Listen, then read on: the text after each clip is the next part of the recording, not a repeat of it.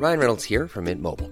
With the price of just about everything going up during inflation, we thought we'd bring our prices down. So to help us, we brought in a reverse auctioneer, which is apparently a thing.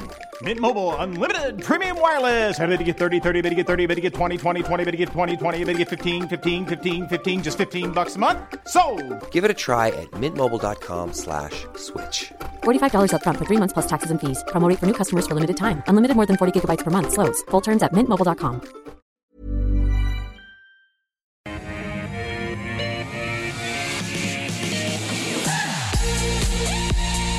Well, good afternoon to you. Welcome to AusBiz. This is The Call. 10 companies picked by you, 2 expert guests all over the course of 1 hour. On this Friday, the 3rd of December, I'm Nadine Blaney. And great to have you along if you're watching us on YouTube or Facebook as well. And our 2 guests here for the full hour today, Adam Dawes from Shaw & Partners, and via Skype, Scott Phillips from The Motley Fool. It's going to be a great program. Adam, welcome. Nice to see you in the flesh. It's so good to be here. I'm really excited. Well, that's good. Absolutely. What's exciting you out there in this Omicron virus world? Well, there's lots going on at the moment, and certainly the market. Lots of mergers and acquisitions. Everybody's rushing to get everything through before December 15th, December 20th, when we really cut off and everybody else goes on holidays. So there's lots of activity there. And really just some really good earnings that we've seen, but just some exciting companies that we're seeing at the moment, which are, potentially looking forward into the new year, hoping to give us a little bit more growth going forward as well. So there's lots to unpack. Name one. Which one? Growth? Merger acquisition? Growth? Look, there's certainly some good ones there. Put me on the spot, but look, Aussie Broadband just did an acquisition over the wire the other day, got approved. I think this is a transformational one for the business. I'm going to talk about that a little bit later in one of the segments that you guys want me to do, but I think that is a great growth story going forward. We spoke with the CEO. It's up on our website if anybody's interested out there. Totally put Adam on the spot. It's only fair if I do that to Scott Phillips as well. Scott, give us a company that you think is really interesting right now. This will be our bonus buy segment. Call it that. Yeah, let's do it. Adam, g'day. I had the advantage, of course, of being able to swat up quickly while Adam was put on the spot. So, mate, you got the raw end of that stick. I'm going to go with another A, and this company is Adairs. Speaking of both acquisitions and growth, their online business grew at 94% last year. Now, of course, it's a COVID benefit year for them, so it won't be that good in future. But more than a third of their sales are now online. When you think about Adairs, you think about the sleepy homewares shop in a Westfield near you. That's still the true, and it's only growing at 4% or so physically. But the online sales are growing really quickly. They acquired Mocha and more recently Focus on Furniture. There is some acquisition risk, integration risk. They went for a business that hadn't bought anything to a business that's bought a couple of other companies in the past 12, 18 months. You've got to be a little bit careful on that one. It might come back to bite, but it's super cheap on a PE basis. I think it's still under 10 or maybe just over 10 now. Either way, just really, really inexpensive. Yep, the next 12 months might be a bit rocky, trying to cycle on some really high comps in 2021, you were now. But once they get through that, I see no reason why they can't continue to grow for a long time to come. If those acquisitions do bed down, there's really good upside from that too. There you go. You're welcome, viewers. We are off to a great start. Now let's get to the stock of the day, and I think it's in keeping with Adam Dawes' M&A thematic, and that is CSL. Big news today, of course. Still speculation, but out with reports of a potential $10 billion acquisition and multi-billion-dollar equity raise. The giant confirming today that it is in talks with an offshore party, with a final agreement potentially on the table within weeks, although the company went so far as to say that often they do these sorts of exploratory conversations, then it doesn't necessarily mean that it will result in a deal. So today in shares, coming under a bit of pressure, down by 1.6%. Adam Dawes, I'll start with you when it comes to CSL because, it's stalwart in many portfolios. It's been a long time since we've seen some sort of a big acquisition coming from CSL. So does this get you excited? Well, $10 billion always gets anybody excited, I think. Certainly, that's the first thing. Certainly the investment bankers. Yeah, well, that's the thing. The investment bankers, there's not many investment banks that can cover or underwrite a $10 billion raise. Now, it's going to be equity plus debt, so we need to be a little bit careful. It's probably going to be a $4 billion equity raise. But Bank of America is probably the only one that can really go into that. In fact, then they'd probably have a consortium of bankers to sort of back it up as well. So that's the first thing. The second thing is with mergers and acquisitions coming into Christmas, there's not a lot of research, there's not a lot of stuff that's been written. CSL, obviously, we know a lot about. So this is a big one for these guys, and I think it's fantastic that CSL is trying to do this.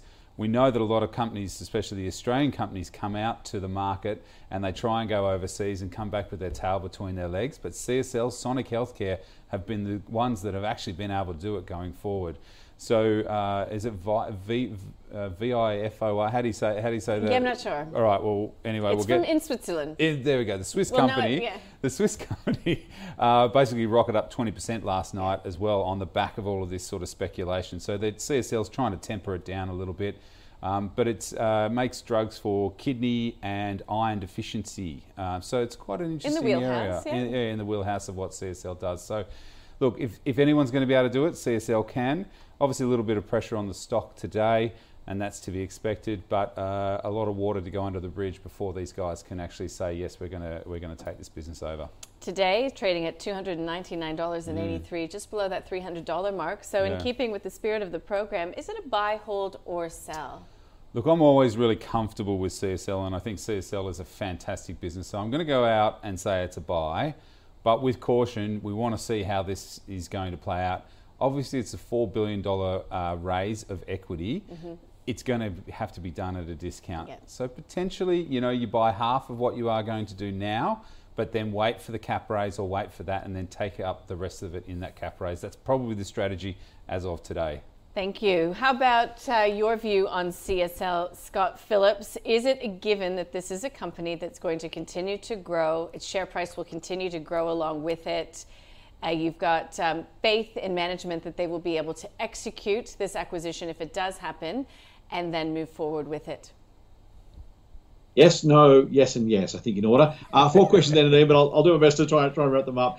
Look, management are great. This is a very high-quality company. The long-term performance has been astounding. $140 billion business. It's a really great Australian success story. My biggest question on CSL is the evergreen question, which is simply when you're this expensive and this big, can you add enough revenue? Can you add enough profit without, by the way, raising more capital? Otherwise, you're not really adding value. You're kind of just grabbing new shares to make the deal done or to get the deal done. Can you really continue to grow at a fast enough rate? And think about the sheer dollar value of the growth. Every year you've got to add billions of dollars of revenue just to get the growth you're looking for. And that gets harder and harder as compounding does every single year. When you're already this big, I'm not so sure. I don't think I'd want to pay 44 times for CSL. I just got to say I wouldn't also sell it if I owned it. So I'm going to go right down the middle, fairway, straight down the fairway. Call this one a hold. You don't want to sell CSL too quickly. It's done a spectacular job of making my concerns look silly because they have delivered that sort of growth. They are justifying the PE. Investors still remain really confident. If they can keep doing it, then you're going to get some good gains. But how do you get market-beating gains from here? Well, you either have to have more PE expansion or growth that exceeds the market average growth and keep that PE. That's a tough combination. A buy and a hold for stock of the day, CSL. Let's get to the companies that our viewers have brought to the table, starting with Adore Beauty for Lucille, ABY. Scott, I'll start with you on this one because IPO'd to great fanfare has not been a very good performer. Let's be honest, this year alone, down 30%. The question, I suppose, being, if you don't own Adore Beauty, do you think that this is a turnaround story, that this is a good price to get in?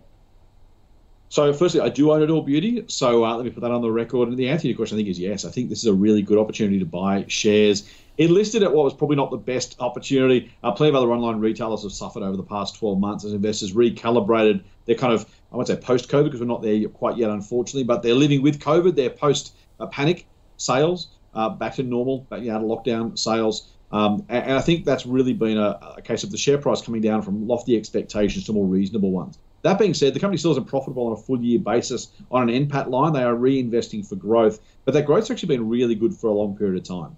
I got to say, when I first looked at this business, and I had it pitched by Andrew Leggett from our business, who said, look, you got to buy this thing. I was like, who's going to buy cosmetic skincare online? Why would you? Literally, you're putting it on your face. You want to see it. You want to feel it. You want to touch it.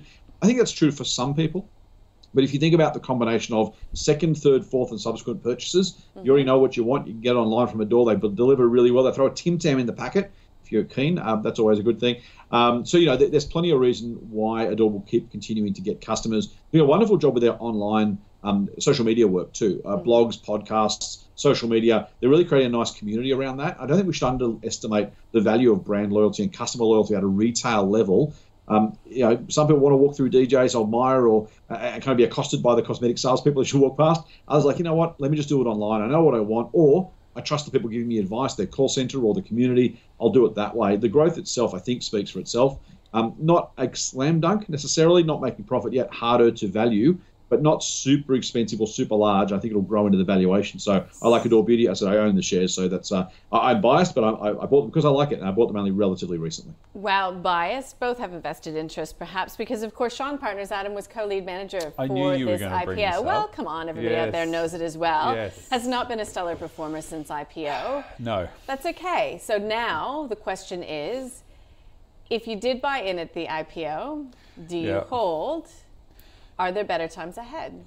Look, yes, and potentially yes. So to go with Scotty's analogy there, yeah. So look, I think overall, Adore, first rule of thumb is never buy off private equity, and I ruined that rule by going into this one because it was given to us by private equity. So that's obviously why the stock has now fallen and probably found a decent level around here. Some of the numbers are pretty envious for an online business. In the first quarter, returning customer growth was up 63%. First quarter active customers, 874,000. Ausbies would love those kind of numbers.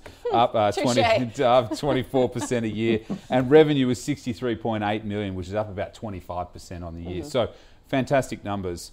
Is that translating into sales and revenue and to growth? Potentially, it has it there. What they've done is they've invested a lot in their last mile delivery business. So in other words, getting the product to the customers. I think that's really, really important because we're all got these supply chain issues and they're sort of working on that as well. And they've also got another lever of growth that they can pull where they're putting their own brand, Adore Beauty, on the lipstick, Adore Beauty on the mascara and those kinds of things. Plus, they've got a really good sex wellness section as well that does quite well. So there's lots of stuff in there that they do there. And as Scotty said, the marketing is fantastic as well. So for me, it is a buy because of where we are in the cycle, as well as some of those fantastic growth numbers. Plus, also, I think customers have changed the way they do business or want to buy things. It's definitely online. But if you're on there from the IPO, yes, hold on, because I think better times will be ahead. But it's a tough one because I've still got clients underwater and we're still holding. All right, let's get on to number 2 on the list, which is Nitro Software. Interesting, Adam. Yeah. NTO is the ticker code. This is for Gary. Hey, Gary. I had a conversation about Nitro just this morning with Wick Fernwick from First Sentier, who he loves this. He says that the shift away from paper has happened. It's never going to go back to the same way it was before. And he sees really great value. You know, he sees good things ahead for the company. Yeah, so we've got a buy on it at Shaw and Partners as well. So I'm going to stay with our rating, or our tech guy who does our ratings. He's got a high risk on this one with a price target of $4.15. Certainly that e-sign company or the e-sign documentation and DocuSign and all those kinds of things, we're all moving towards that. We've retained our buy recommendation. We have reduced our from $4.75 to $4.15. So a little bit of caution there. You can see that the share price has certainly been hit significantly over the last, and I think that's just because this business is a growth business, and if you come out with some of those numbers which are a little bit subdued and a little bit, our analysts are saying slightly more expensive cash up front structure, lacking protection, I think you just got to be a little bit careful with this one at the moment, but I'm going to stay with our analysts and it's a buy. What about you, Scott Phillips? Nitro Software, there is a big market for the taking. DocuSign was out with results overnight. Its share price tanked, but revenue was still up. Oh, I don't have it in front of me, but up 40% or something like that. I mean, like, these have benefited through the pandemic. Likely a pullback, but are rising interest rates perhaps weighing on a lot of investors' mind when it comes to some of these potentially high growth companies? Yeah, it's a really, really tough time for high growth businesses, particularly if they had a COVID benefit before and they're not necessarily going to deliver on that. Whether it's that investors got too excited in the past about the price or just are too despondent that the outlook's not as good as the past was, I don't know. And it will depend by company, of course. But you're not going to get the same growth next year as you got last year for these sorts of businesses. You're just not. Whether they're Zoom, which is down phenomenally, it's something like 2/3 or something from its highs. DocuSign in particular, also the same. And again, it makes sense, right? Are people going to go back to signing on paper? Some will, yes. That's the reality. Not in a secular return, but simply some people did it because they had to. And some will go, well, that was amazing, I'm going to keep doing that. Others will say, I can't wait to get back to the office and physically sign a piece of paper. And I don't know who those people are, by the way. I don't know why they would want that, but it turns out some people do. This is the challenge for Nitro. I like the trend. The challenge, I think, for investors is to work out whether the trend confers enough value to those businesses themselves, or whether, like other trends, it just simply is a change. The internet didn't make a lot of money for the switch makers, and the cable manufacturers made a lot of money for those who use the internet for good use. So are these guys going to become the Amazons, if you like, of the internet, of the e-sign story, or are they simply just the conduits through which these things pass? They'll do okay. Maybe they end up being a dime a dozen. There's a lot of value creation there. And that's the unknown right now. Nitro is down at 9% today, by the way, on the back of the capital raising. A lot of people selling back, I think, the shares that they bought using the rights that were offered. It was a 9% discount. Funnily enough, the shares have fallen 9% today. That's probably no surprise. So there is some movement around. It probably makes today's price pretty decent if you like that e-sign business. I probably can't get quite to a buy, but if I owned it, I'd hold it. I certainly wouldn't be selling right now. The potential upside is really significant. There's just also some risk that it may not come out the way you want, and this may be underwater in a couple of years' time. So a decent range of potential opportunities. I like the upside potential. If you're a high-risk investor, if you like a bit of risk, a bit of excitement, maybe you want to buy it, I'd be sticking with hold. Thank you. Next on the list, is Premier Investments. Now, Premier this week did hold its AGM, and it also put out a trading update. In the wake of that, its shares have done quite well, still doing well today, where we've got the brokers weighing in. Morgan's, for example, lifting its price target 5% to $33.60. UBS lifting its price target 6.7% to $32. It's in the retail space, but specialized retail, and lockdowns are over. Well, Peter Alexander would have done well in lockdowns, because we didn't need to get out of our pajamas. So that certainly would have been one of those ones where it did well. Look, I think this is a fantastic business and always has been a fantastic business. We know the management know this business inside and out. There are some certain bright spots in the business, obviously one being Smiggle. Well, yeah. I have two small children right at that age, and Christmas is coming. So there you go, Premier. You're welcome. Yep, and obviously Peter Alexander, which is just an outstanding business as well. Premier, I guess, trades on a sort of 14 times PE, which is, I think, fairly good. And even in COVID, it was a 14.5. So, I think there's value certainly there. And it's obviously going to provide exposure to that reopening and growth as well. So all of that. Early 2022, we're going to have Smiggle performing well with all the opening of all the schools, getting all of that kind of stuff, albeit it's probably not your essential school stuff, but to get the fancy pencil case or to get that. Now, you don't think there's much margin in that, but they're across the world now, Smiggle as well. So, UK, Middle East, those kinds of things. I think overall earnings are going to be strong going into the new year. I think these guys know exactly what they're doing, so I'm really comfortable with a buy. I haven't had a sell yet, Nadine, so we've got to get onto that soon. But Premier as a buy for me is today. Friday. Feeling good. There you go. Scott Phillips. Is there enough upside in Premier? I mean, if you look at some of those price targets, $32, it's sitting at $30.64 right now. Is there enough growth still to come in that retail space? Look, I love Premier. I share Adam's sentiments almost entirely. He's done a fantastic job of outlining the business. Really high-quality business, really high-quality management. Peter Alexander and Smiggle, no surprise, sell their own branded products. If you're a retailer and the brand owner, there's twice as much margin available to you, and they've done a wonderful job of doing that. It conveys so many benefits. You're not selling someone else's product. You have to worry about their price rises, their stuff coming in and out of fashion. Now, it's more concentrated risk on one hand, because if you get it wrong, you've got nothing else to fall back on. You can't grab something else from a different supplier. You're stuck with what you've got. But if you do it well, the upside is really, really attractive. That's why Smiggle and Peter Alexander have done so well. I've certainly spent my share of money in Smiggle, not quite recently, but maybe a decade or so ago with my first young bloke. It's definitely been it's popular, right? I wonder if this is also a bit of a reopening opportunity, quite frankly, because for the last 6 months or so, the kids that in some of Australia weren't at school, maybe didn't replace the pencil case. They might be pretty keen to go and get something come December or January. I like the business. I like the story. There is enough growth left for to make it worth owning. I think, though, to your point about those price targets, that's about 8, 9, 10% above the current price. Yeah. That's a 12-month price target. That's what you expect out of the market. So you're kind of in that market matching kind of mode. That's probably where I'd sit with Premier. I love the business. I'm happy to own it. We've recommended it since about $6 to our members. It's been a really super long-term recommendation. So they've done pretty well. It's been a hold for us for a while, though, because of that price. And I'll probably stick with that for now. At any significant fall from here, you'd happily snap the shares up, though. Okay, so watch for any type of a pullback. Let's get to Worley Parsons. This one is for Thomas. Thomas, I hope you're watching. Just my daily reminder that this is information only, that we're not tailoring this to your specific financial circumstances. So you do need to do your own research or get advice. But listen, Worley's has been doing quite well. I mean, today even up by about 2%.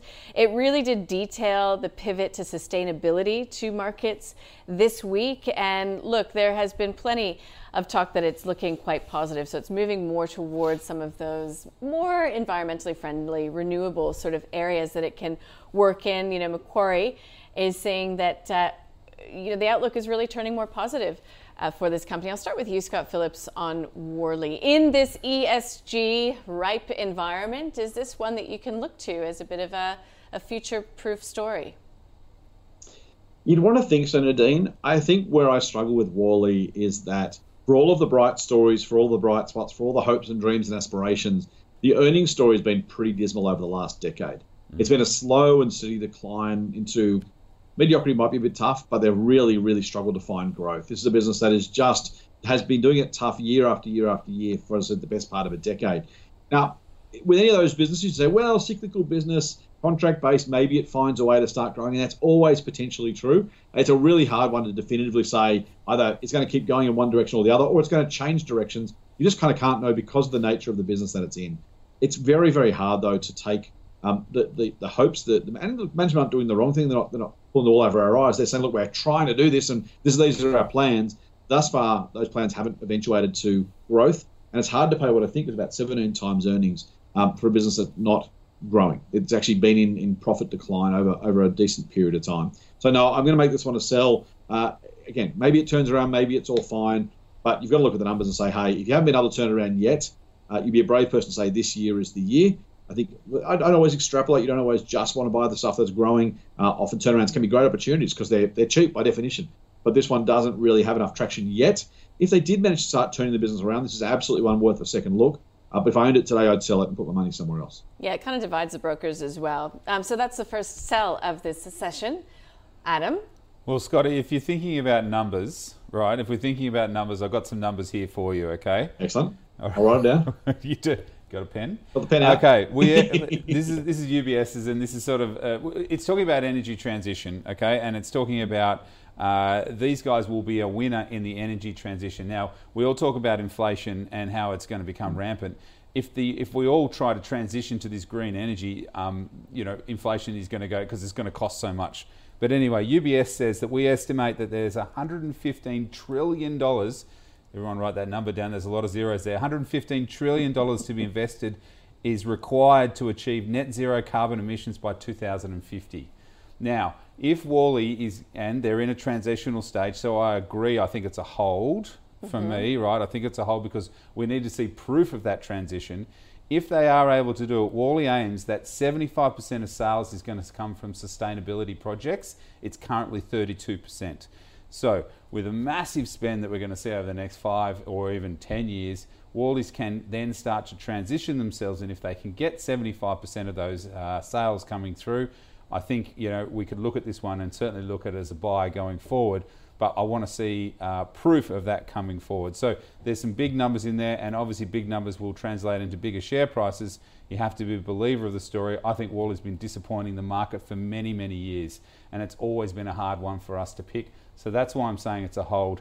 But I think the future is looking bright for these guys, and I think they're transitioning into the right space from oil and gas engineering into this green space. Okay, so just to push the point a bit, if you believe that it has the potential to leverage that narrative, what do you need to see? You need to see some big contract wins. Correct, and I need to see that share price. It's always, if we can get the chart back up, but that share price has just basically been moving in a sideways direction from sort of $9 to $13, and it's just been bouncing around. So basically, you need to see, there you go, from 13, You need to see that higher. You need to see that breaking out of that trend to move higher, and that's when you get the confidence that the things are moving in the right direction. Okay, so, and just to correct myself, Macquarie's got an outperform, Citi a buy, UBS a buy, Morgan Stanley just this week an upgrade to overweight, Ord Minnett is hold, Credit Suisse is neutral. So there you go. That's Worley. For Thomas. And let's get to the next stock on our list. This one is for Shahana, and this is Breville Group. Now, Shahana said, look, plenty of opportunity in the international expansion, favorable consumer trends, and investment in R&D. Yeah, investing back into itself. Is it a buy at current levels? So let's talk price, Scott. Give us a fundamental view on Breville and its growth prospects, and then whether or not you'd be willing to pay, or what you'd be willing to pay for it. Great question. So Breville has been a really, really impressive growth. If you look at the financials, with the exception of last financial year, the one before last, where it dipped for a bit, it's been the other 9 years have been constant, consistent, steady growth. And you really like to see that. It's exactly what you want to see from a business that's got its finger on the pulse and is just executing beautifully. So Breville's a really, really nice, really strong business. Really nothing to dislike about the company at all. The comment about R&D, absolutely spot on. Of course, it does have a couple of really key categories that, if fashions change, kitchen fashions in particular, juices specifically, coffee machines, if and when those things change, it does have a bit of kind of category risk, if you like, or segment risk around those sort of things. If we all stopped juicing our own fruit, went somewhere else for brekkie or something else, or smoothies came back in, whatever it was, you may see some of that start to wane. But it's very, very hard to dislike the business, and some of those what-ifs are worth thinking about, worth being aware of as risks, but I wouldn't say are reasons to not own the shares. The one reason not to own the shares is, unfortunately, the PE. It's currently trading at 41 times earnings, according to my numbers. I think that's right, 41. That's a lot to pay, even for a moderate grower. You want to see really, really strong long-term compound growth to pay 41 times earnings for a business. And again, it's one of those companies that if you've done well on it, if you like the business, you feel like you know it well, I wouldn't be saying, hey, rush out and sell this thing. But when you think about some of the other business we talked about, Premier at 14 times, I think Adam said, and Breville at 41 times, and ask yourself over the long term, is Breville that much better a business? Is it going to grow that much faster for that long to somehow make those two potential returns equal? I think it's a gutsy call, right? Is it possible? Yeah, of course it is, under some circumstance, I guess. Is it likely? Is it certain? That's a much, much harder one to say yes to. So I like Breville, the business, doing a great job. It's not their fault. The price is too high, so we've got to separate the share price from the company. And you ask absolutely spot on about the fundamentals versus the price, Nadine. I'd want to pay a price, it's $28.80 now. Really, honestly, I know it feels like a big dap, but under $20 probably to make this a high probability of market-beating performance, which is what we're doing if we're looking for buyers. Otherwise, it is a hold or a sell. So we're going to stick with a solid hold on Breville. Thanks, Scott. I'm with Scotty. Yeah, absolutely. It's a hold.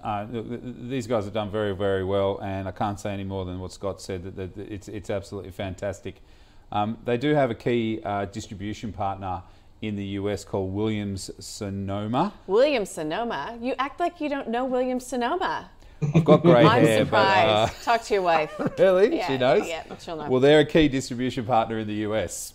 It's a beautiful is it? store. Yeah. Is it? Yeah. Right. And so they've got a large distribution channel through Amazon, through all of these other areas where they can then use Breville's products, kitchen, food preparation, those kinds of things to make it potentially look a little bit better. And I think that's what Breville's done fantastically. They haven't gone into the Walmarts. They haven't in the US expansion. They haven't gone into the lower socioeconomic big box retailers. They've gone into the higher end Williams-Sonoma businesses to allow that to their brands to be seen as a key product at the higher end. So I think they're doing everything right. The price is probably a little bit too expensive. That's why I'm going to keep it as a hold also. Thank you. That's Breville Group, a hold for you, Shahana. So not buy, not at this price. Let's sum up what conclusions we've come to so far. So our stock of the day was CSL, but before we get there, sort of put the pressure on early on, and I got a buy from both of these guys. Aussie Broadband, ABB for Adam, Adair's for Scott, ADH. All right, CSL is a buy for Adam Dawes. It's a fantastic company, but he's got a bit of a strategy because it will be raising capital. So buy half of what you would like now, perhaps do half later. You do want to see how this all plays out in the next month or so. For Scott, it's a hold. Let's get to Adore Beauty for Lucille. It is a buy for Scott Phillips. He thinks it's a good opportunity to buy now. The price is down significantly on its listing price, but he does believe that we will start to see things get back to normal. He is a real believer in the business model. He is also a shareholder. And now Adam Dawes also has this as a buy. If you are in it already, a hold, but he does see this as a good point in the cycle to get into the company because of the shift to online. So Adore Beauty is going into the portfolio. Nitro Software is the next on the list for Gary. look, Scott likes the trend, but he questions whether there is enough value in the price.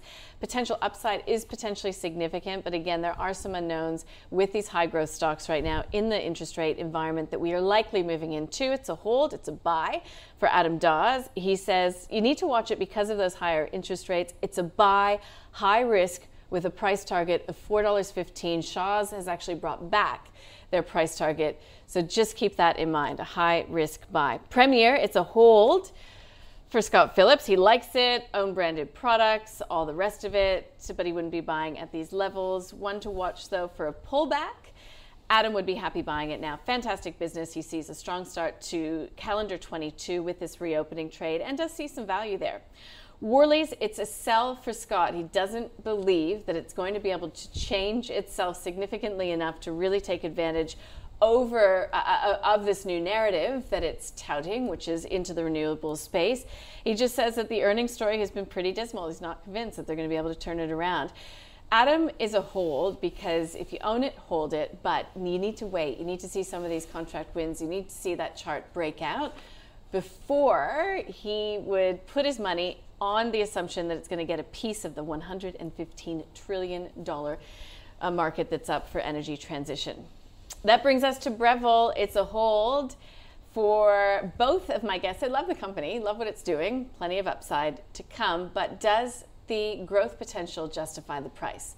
That's the big question, and in Scott's view, no, not now. He would rather buy it under $20. And similar sentiment coming from Adam Dawes from Shaw Partners. It's a hold. It's a good business, but you want to get it cheaper. All right, that's what we've learned so far. Let's get to the Ausbiz portfolio. Thanks to our partner, NabTrade. We've been tracking this since July 1st of last year. You need 2 thumbs up, which we did get for Adore Beauty to go into the portfolio, and Adore Beauty will remain there if it comes up again, and if both of our guests decide to hold it or keep it as a buy. It comes out, though, if it's a sell. Let's check how we're performing. Weekly, we're down by 2.5%. On the month, we're down around 1.4%. Year to date, though, we're up around 6%. So that's from July 1st. Don't forget it's a financial year. We've been tracking it, though, since the beginning of the FY20, and since then, we're up close to 43%. So PTB Group was added just yesterday. A Top Shelf International, Globe, Atlas Arteria, Virtus Health in there. Now, we've taken out recently Atomos, Bapcor, Harvey Norman, and Southern Cross Media. You can check it out at ausbiz.co/portfolio.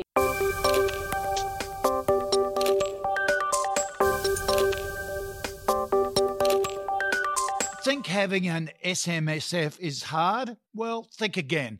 Set up your own SMSF completely online with Stake Super and invest your super with freedom. There's no paperwork and Stake does all the admin. You just focus on the investing.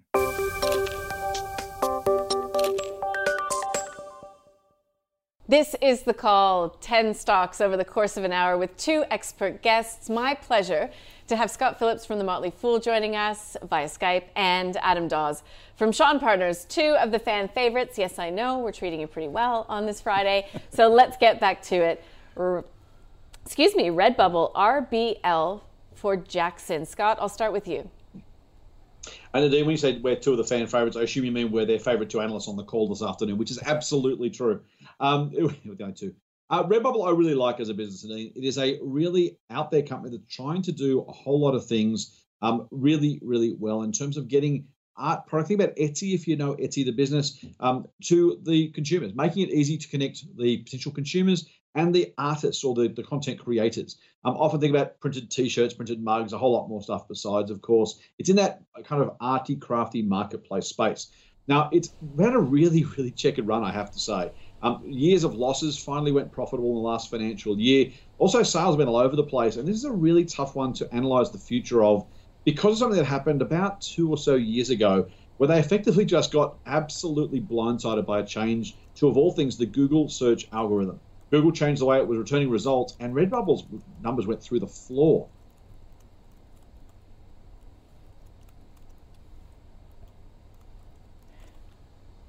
Traffic. It makes it a really, really tough business. It also makes it a riskier proposition than you might otherwise think. The solution, of course, for Redbubble is to grow the brand recognition and the organic arrivals at the site. In other words, rather than typing in, find t-shirt, you type in redbubble.com and you go straight to the website. If they can do that, make that transition, they become a destination site, they become a really trusted, known, preferred brand. That takes all that risk away. If they can't, or if the competition simply remains really hot, particularly from search engines, then it remains an existential risk. The company is trading on currently 41 times earnings, exactly like was it Revel we mentioned before. And the challenge or the difference, I think, is that Redbubble is a very, very different business. In the last year, they grew sales by 50%, which, again, of course, is a COVID benefit. We always have to try and look through that and work out how much is secular, how much is just simply about COVID. And we don't really know for sure. But what I like about it is they've created some more value for those customers that hopefully, some of whom will hopefully return to the business. So this is a tough one, making a little bit of profit after years of losses, growing sales, but obviously benefited by a one-off. We all hope it's one-off. COVID impact. What does the future look like? I'm going to call this one a cautious buy, Nadine. It is a high-growth, high-risk proposition, so you have to bear that in mind. But the growth they've achieved, I think most of those online retailers will keep perhaps most of the customers they gain. People who'd never used them before started using them. People who'd used them before use them a little bit more. That changes behaviour. And if that behaviour change stays, the future is brighter than the past. And on that basis, with an asterisk that just says, keep it on a short leash, I like Redbubble. I'd say it's a buy. Too hard basket, Adam? Yeah, it's an interesting one, isn't it? And as Scotty rightly pointed out, if one change to a Google AI thread can destroy a business, or Facebook decide not to promote your business in the way that they've done before, it certainly can hurt the business going forward. One of the other things which means for me that this is a hold is that they've had some copyright infringements with some of their products that they've put on, and albeit it's a small threat, because they can't really look at everything product that's put onto their website, and sometimes people might copy something else, and then there's these infringement notices. I think Redbubble is well placed to look at that, but it's just one of those other concerns that we might see inside of business. Now, Scotty rightly pointed out, this is a growth style business, and 69% of its revenue comes from North America. So look, certainly it's in the right space. Europe only is 13%, and Australia and New Zealand is around 8%. So they're in the major markets. They're in the right market, being North America. But revenue for full year 2022 is expected to be around about 497 million. Now, that's not a huge number, because this stock is supposed to be a growth stock, and it really looks like it's on its knees at the moment around here, around that value. They have said over the next 5 years, they're looking to aiming to reach $1.25 billion for revenue in its marketplace. So there's some big numbers to hit. So a couple of issues that I think is probably one that I'd stay clear of just at the moment, some infringement issues, AI performance, those kinds of things. It is a growth story, but I would say hold on that one. Hold if you're in it, avoid if you don't have it for now. Let's get to the next company on the list for Suzanne, GTN Limited. So it's Global Traffic Network, providing traffic reports to radio stations, not just in Australia, United Kingdom, Canada, and Brazil. So I'm going to go to you on this one, Scott Phillips, because when I was looking around, I could see some writing done by the Motley Fool. Over to you. All right, cool. Thank you very much. This is a really fascinating business. Can I say, one of the great things about being a professional investor, or an amateur investor, frankly, is the opportunity to look at all these really random different businesses you kind of wouldn't expect would exist, and literally providing traffic services in a few different countries that are very, very different. You wouldn't imagine it was its own business, but here we are. It's really cool to see some of these companies that kind of just find a niche and exploit it really, really nicely. Now, it's done pretty well. The challenge, of course, of COVID, again, we talked about the benefits of COVID before. The challenges of COVID here are that the advertising revenue that's gone with some of these services really had a tough time during the back half of 2020 and early 2021. We know that from advertising agencies. We know that from media businesses themselves right across the landscape. It's been a really, really tough time to get advertisers and generate enough value out of that. Now, that's hurt the most recent sales and profit result. And again, we're kind of confronted with the idea of how do you adjust for that? How do you work out what is normal, what is ongoing, and what is not? They also lost the 9 radio business, which didn't help them. So a couple of chinks in the armor in the short term. The question, of course, we have to look forward and try and work out what comes next. Now, if you think about the way that it's currently placed, if you go back a couple of years, it's trading on 7 times 2019's profit per share. That's very cheap. And so if it can get back to that sort of level, if it can return to some sort of normality, then it's a really, really cheap stock and one that's definitely worth buying, particularly for the value hounds out there, where frankly in this current market there's not a lot of obvious value for the true value investors. I'm not one, by the way, but if you're looking for that, this is the sort of business you might be looking reasonably closely at. The Nine radio impact is not yet fully fleshed out, and that's probably the bet. Look, the pre-COVID stuff will come back. Advertisers come back. The competitive market will return for advertising, but the Nine radio loss is an open question. I'm going to say a cautious buy on this one, Nadine, just because it looks too cheap to ignore. I say regularly when we talk about some of these types of businesses, I don't have a huge amount of confidence in this one particular company, but if you bought half a dozen or 10 businesses with similar characteristics, I'm pretty sure you do well on average. So again, will this one particularly do well? I think it probably will. Turn around sometimes or often. Don't turn, as Warren Buffett famously said. So I'd have a question mark on it. But if you are someone who likes your value stocks, if you are going to build a portfolio that at least has a part of that portfolio dedicated to this stuff that just looks too cheap to ignore, GTN is one to add to that list. Thank you. That's for Suzanne, GTN, by the way. Let's get you to weigh in, Adam. Yeah. I mean, I'm not presuming that you're overly familiar with the intricacies of the company, but if you're a value investor, to Scott's point. Yeah. So look, I'm going to be pretty short and sweet on this one. I don't know a lot about it. So I'm going off some research that I've pulled and looked at the share price. Share price isn't really doing much, so that's why I'm very cautious on this one, because it sort of is skidding around the bottom there. But look, I think the forecasting does remain challenging into the near-term growth of the business. However, the stock remains cheap, and when you're looking at that through the cycle of earnings compared to its sector peers, the market will become more comfortable with what they're doing coming into 2022, and potentially a recovery might happen. So I'm going to say, if you're not there, don't need to be there. If you are there, hold, because I don't think, with that share price looking like that, I think you could still sit there. But look, certainly an interesting business, but really not one for me. Okay, there you go. Next one on the list for Sabir, Hub24, HUB, you know the ticker code. Now, got a bit of context. Our viewer says it is a quality company, multiple years of growth ahead, already holds a small position. So wondering if with the recent pullback, it is a long-term buy under $30. So you advise clients. Yes. I'm not saying this is advice, but strategically, clearly our viewer believes in the growth story going forward and is wondering if he should add to his position. Yeah, look, this one is a great business and has come from its infancy and has done very, very well. I'm going to say it's a buy. It's a high-risk stock.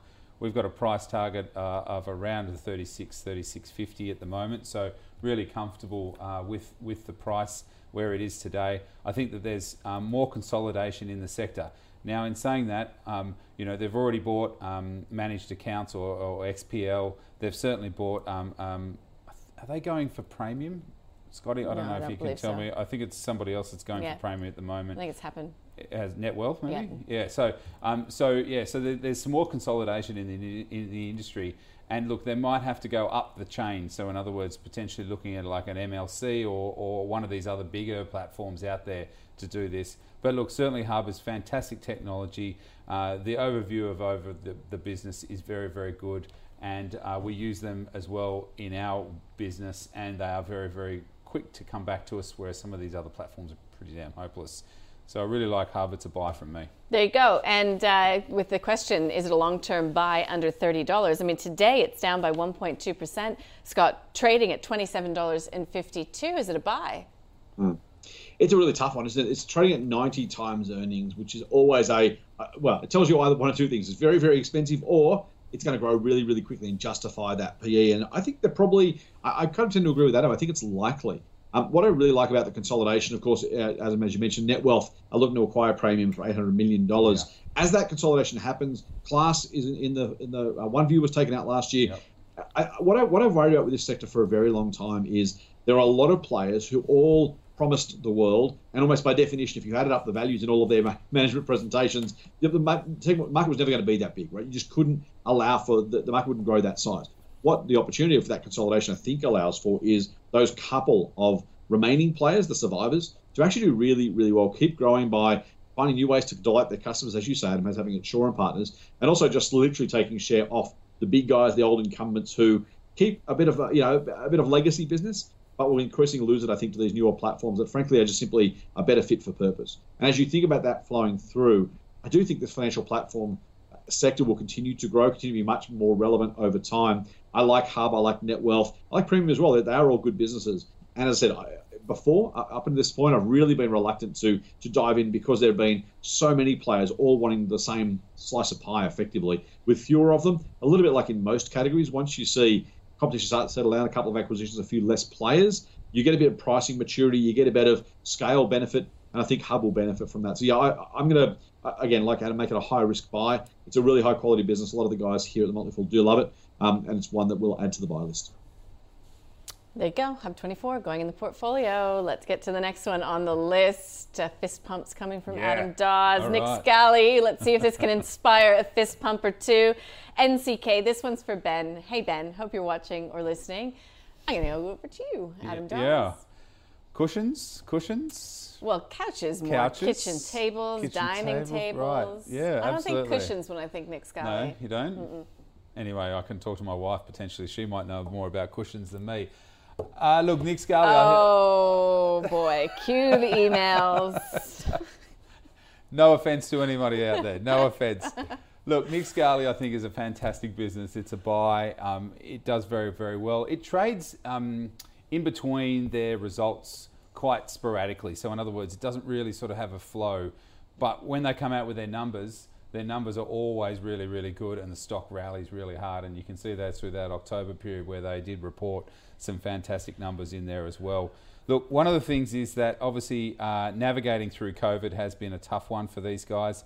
And really the current lockdown / supply chain issues will see some constraints going forward. So we need to be cautious about that. But one of the beautiful things about Nick Scali is that you go in, you try, you sit down, you look at it, and it was open all the way through COVID, just like Bunnings and everybody else. But you could go in and sit down on these couches, and then you say, yeah, I really want that one. And they go, well, that's going to be a 6-month wait, right? Because basically they don't make, or they keep the inventory very, very low. And this is how they are able, and this is why we like the business, is to maintain that inventory, keeps it really, really low. But then they are able to build them off-site, get them shipped over to you. Maybe it's 3 months, maybe it's longer, but their inventory is all about, and retail is all about management of inventory. So these guys, they've got a fantastic order book going into 2022, minus some of those supply chain issues. I think it's still a buy, and I really like the story. Buy. Adam, you're so generous today. Well, everyone's picking good companies. Yeah, well, that's great. I mean, they are all coming from our viewers. This one's Ben, as I mentioned. Do you concur? Scotty's going to ruin the party, though, isn't he? Now you've set me up. I can't disappoint Ben. I can't disappoint Adam. I'm feeling the pressure here, team. Hey, Adam is exactly right. It's really, like, quality businesses are really hard to find, like really good quality businesses. Adam has done a great job outlining their sales success and the operational excellence of that business. Relatively low capital requirements. Everything, as he says, made off-site, made to order. That's a wonderful business if you can get it. And Nick Scali has been able to develop and deliver a business model that is just a wonderful, wonderful company. So there's that. That's a really hard thing to go past. By the same token, they've grown really quickly as well. So combine those two together, a fast-growing company with great operational structure, and you're in a really, really good place. The really hard part for Nick Scali, and I'm glad I mentioned COVID first this time around, because I mentioned I think 2 or 3 times already today, and I was getting sick of saying it, but that is the key question, right? Because they're trading at 14 odd times earnings based on my numbers. The problem is that the profit's doubled in the last couple of years. So if that stays at that level, it looks really cheap. If we said, well, you can now buy it at 28 times earnings because profits go back to some sort of pre-COVID low or pre-COVID high as it was, but you know what I mean? They fall back to a pre-COVID level. And you think, well, now is it really that valuable? Is it really worth buying at that price? And that's the really, really hard part, because COVID, if you shopped a little bit more or a little bit less during COVID for consumables, for food or for clothing that just wears out, goes away, whatever, you do that once, right? If you replace the TV, you're probably going to do that just the once, because you're not going to need a second TV 12 months later. The furniture question for me is exactly that. For those who said, well, I can't go overseas and I can't go interstate and I can't go skiing, I guess I'll spend the money on the house, and have done. Are they going to replace the couches in 12 months' time or 18 months' time? I don't think so. And so that's the real watch out for me. Again, Nick Scali did the right thing. They took the business. It was there. They took it. They made some money for shareholders, exactly what they should do. And if it declines from here, well, that's not their fault. They're just running their business, right? And the consumers don't turn up because they've got a brand new house full of furniture, then fantastic. But that really does impact on the sales level and the level of profitability. And I can't bring myself to put a buy on this one. I wouldn't get rid of it if I held it. You've probably done really, really well. You've made a lot of money. Congratulations. And I wouldn't run away from that at all. But I'm just not confident enough that that sales will continue at that elevated level because of those reasons I said. Once you've replaced everything once, you might do it in 3 years, 4 years, 5 years, 7 years. You're probably not going to do it next year. And I just, again, hopefully I'm wrong for those holders and those buyers, but I've got to make this one a hold. I'm not so sure enough that level of profitability is sustainable. So why not sell it then? I think you'd be tempted to. I think the difference is that I don't think it's going to be that so it's about structural versus cyclical growth. I think some of it is, or not cyclical in this case, but that kind of a one-off, COVID growth. Some of it is cyclical and some of it is structural. They are absolutely a great retailer. They've been growing for years without the need for a COVID bump, right? They've just been more relevant to more people. They've done a great job attracting customers. That bit's going to continue. So I don't think they're going to fall back to 2019 levels and be on 28 times that level of profitability. Maybe they're somewhere between, 17 and 22, something like that. At the bottom end of that, it's probably still worth buying. At the top end of that, you'd probably start selling it. I think that's the reason, Nadine, is that the range of outcomes is so uncertain. I wouldn't be jumping into it. It's not so obviously cheap that you want to buy it right now. But given that range of outcomes, given the quality of the business, if they did exceed my expectations, I would not be surprised in the slightest. Okay. And I wouldn't want to be selling it before I knew for sure. Thank you. All right, let's get on to the lucky last on the list on this Friday. This one is for Luca. Luca is asking about Helios. HLS is the ticker code. Adam Dawes, I'll go with you. Look, it's been an outperformer over the year. I think it's up close to 28%. It has, though, been coming under a bit of pressure recently over the past month, down by about 7%. Yeah. So, therefore, is it a buying opportunity? Well, I mean, I'll get the COVID one out of the way, Scotty, because there it is. We had it. But the COVID-19 testing tailwinds, and we're going to be testing for a while. Well, we will, correct. And I think the government's been paying for a lot of these testings, and if it does then move to potentially paying for it or making the individual pay for it, potentially then Helios has a really great uplift as well. So for me, I think that the market has just gotten a little bit tired of that story of, COVID and what's happening. But look, certainly pathology benefits grew by 28%, and their COVID testing revenue was up sort of 266 million in September, which is 16% higher than the previous month. So certainly looking moving in the right direction. Look, I think this one certainly remains quite well. They can certainly got some really good operating margins. The deployment of capital looks pretty good, but I'm going to stay with a hold. It doesn't really excite me, and that chart needs to break out. Yeah, look, it's in that sort of that top end range. I think that chart needs to break out before I'd start to look at it again. So it's a hold. Scott, are the big gains for Helios from this COVID bump behind it? Buy, hold, sell. Yeah, if you look at here's the per share sales numbers of the past 5 years. It was $3.18, then $3.33, so a nice jump. Then $2.97, then $2.54, then $3.07.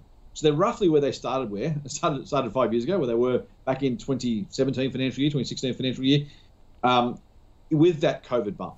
And if you can't find some sort of pre-COVID growth and/or identify specifically why they're not going to lose that business after COVID, as Adam's highly pointed out, it's a tough one. And I'll preempt your question, Dean, why not a sell? I'm going for a hold, by the way. Why not a sell? Because it's 13 times earnings with a 4.3% fully franked dividend yield. And they may not be entirely sustainable, but it's a pretty good starting point for an investor who wants a cornerstone-ish position in your portfolio. If you're looking for something that's not a big bank, but it's also not a high-flying Hub24 at 90 times earnings, I could absolutely understand people saying, you know what, this is a really stable, sustainable business at a decent price with a good dividend yield.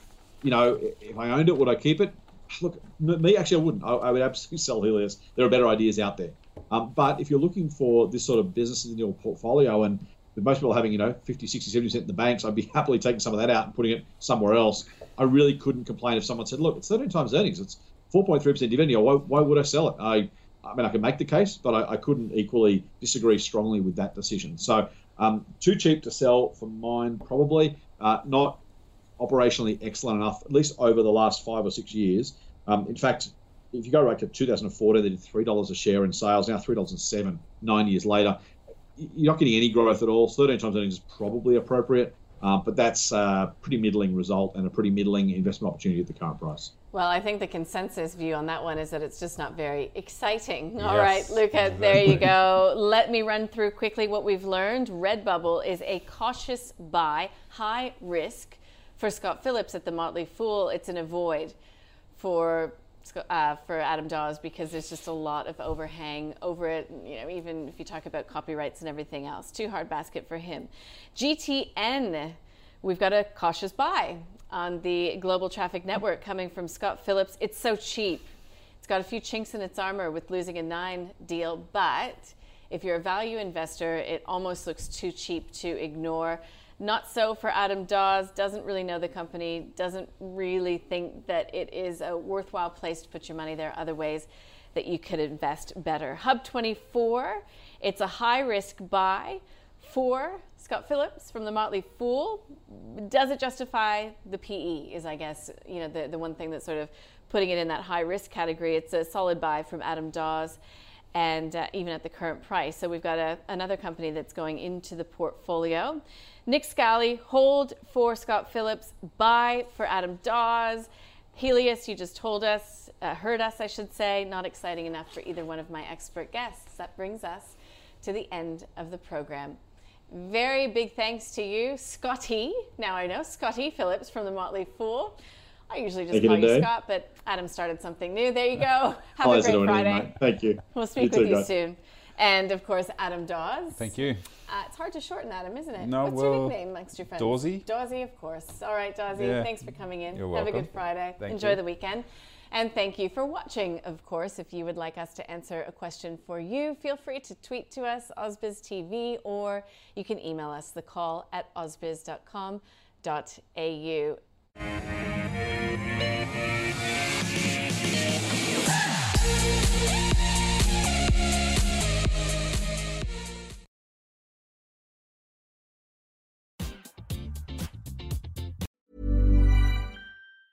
Hey, it's Danny Pellegrino from Everything Iconic. Ready to upgrade your style game without blowing your budget? Check out Quince. They've got all the good stuff, shirts and polos, activewear, and fine leather goods, all at 50 to 80% less than other high-end brands. And the best part? They're all about safe, ethical, and responsible manufacturing. Get that luxury vibe without the luxury price tag.